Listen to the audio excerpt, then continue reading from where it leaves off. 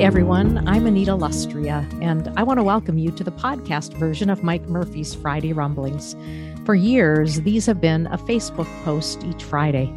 I decided these words were worth spreading to a wider audience and worth making accessible in another format that might be easier for some people.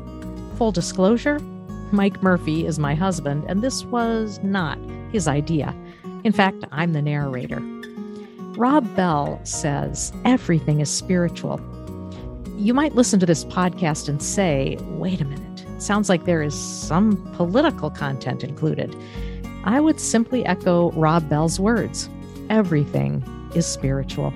Give the Rumblings a listen and see if you agree, or maybe you'll disagree, but I guarantee it will be food for thought.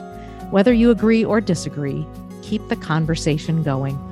Also, if you want a print version of the Rumblings, you can find it in the show notes or friend Mike on Facebook.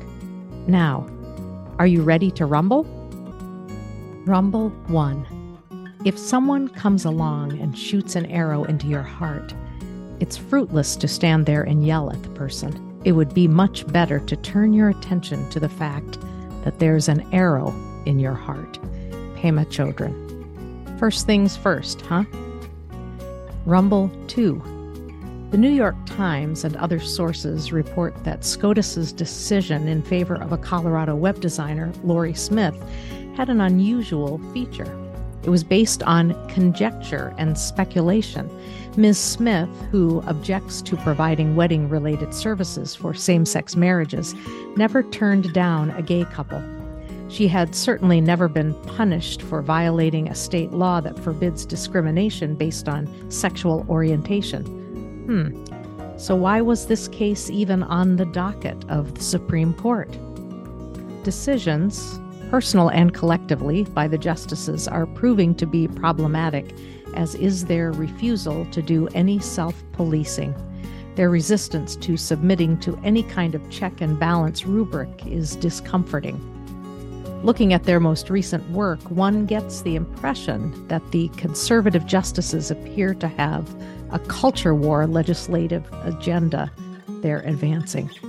That's not in their job description. Rumble 3. Back in college, I was one of the few Black students on my campus, and I was proud of getting into such a respected school. I knew I'd worked hard for it. But still, I sometimes wondered if people thought I got there because of affirmative action.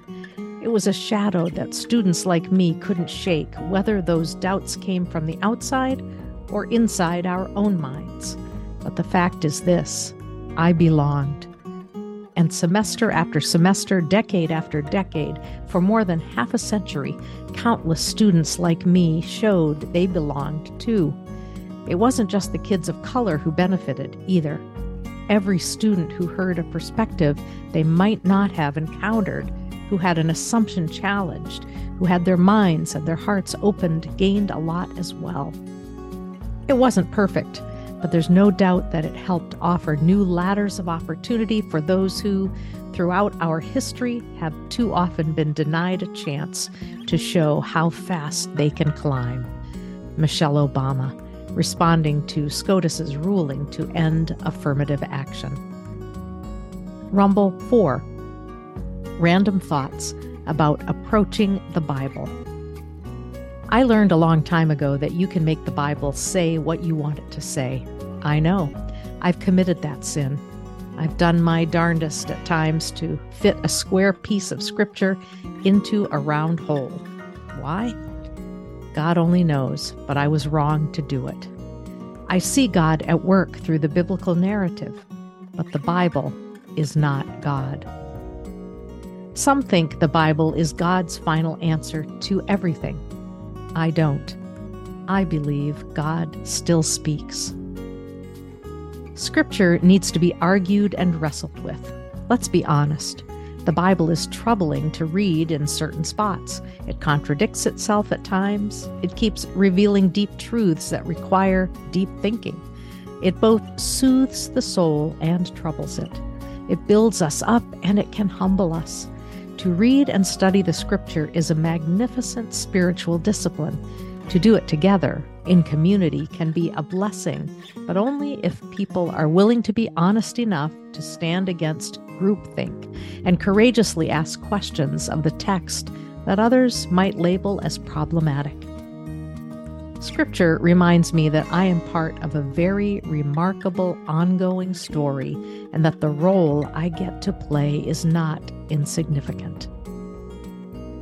Rumble 5. Hayes Brown, writing on the MSNBC website, asserts that one of our political parties is basically involved with spouting incendiary nonsense. He's being kind. Every day after I read and mull over the political headlines, one question always comes to mind. Maturity, where has thou gone? Rumble 6. Turning to Galatians 5 in the Message, I reminded myself of what I truly desire in my life and what I want no part of but am sorely tempted to accommodate. The spirit of the Antichrist promotes and extols damaging attitudes and behaviors. A stinking accumulation of mental and emotional garbage, frenzied and joyless grabs for happiness, trinket gods, magic show religion, paranoid loneliness, cutthroat competition, all-consuming yet never satisfied wants, a brutal temper, an impotence to love or be loved, divided homes and divided lives, small-minded and lopsided pursuits, the vicious habit of depersonalizing everyone into a rival, uncontrolled and uncontrollable addictions, ugly parodies of community. Paul implores us to yield to the movement of the Holy Spirit.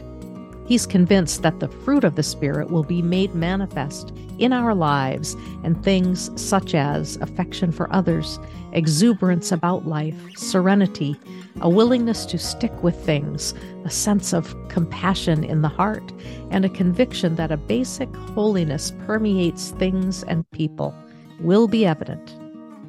May it be so. Rumble 7. It's easy to be judgmental about crime when you live in a world wealthy enough to be removed from it. Trevor Noah. Acting all holier than thou when one has the resources to distance him or herself from all kinds of hard things is a bad look. When we make judgments about people based on what we don't know and avoid experiencing, we just make the problem bigger for those who have no choice but to experience it. Rumble 8.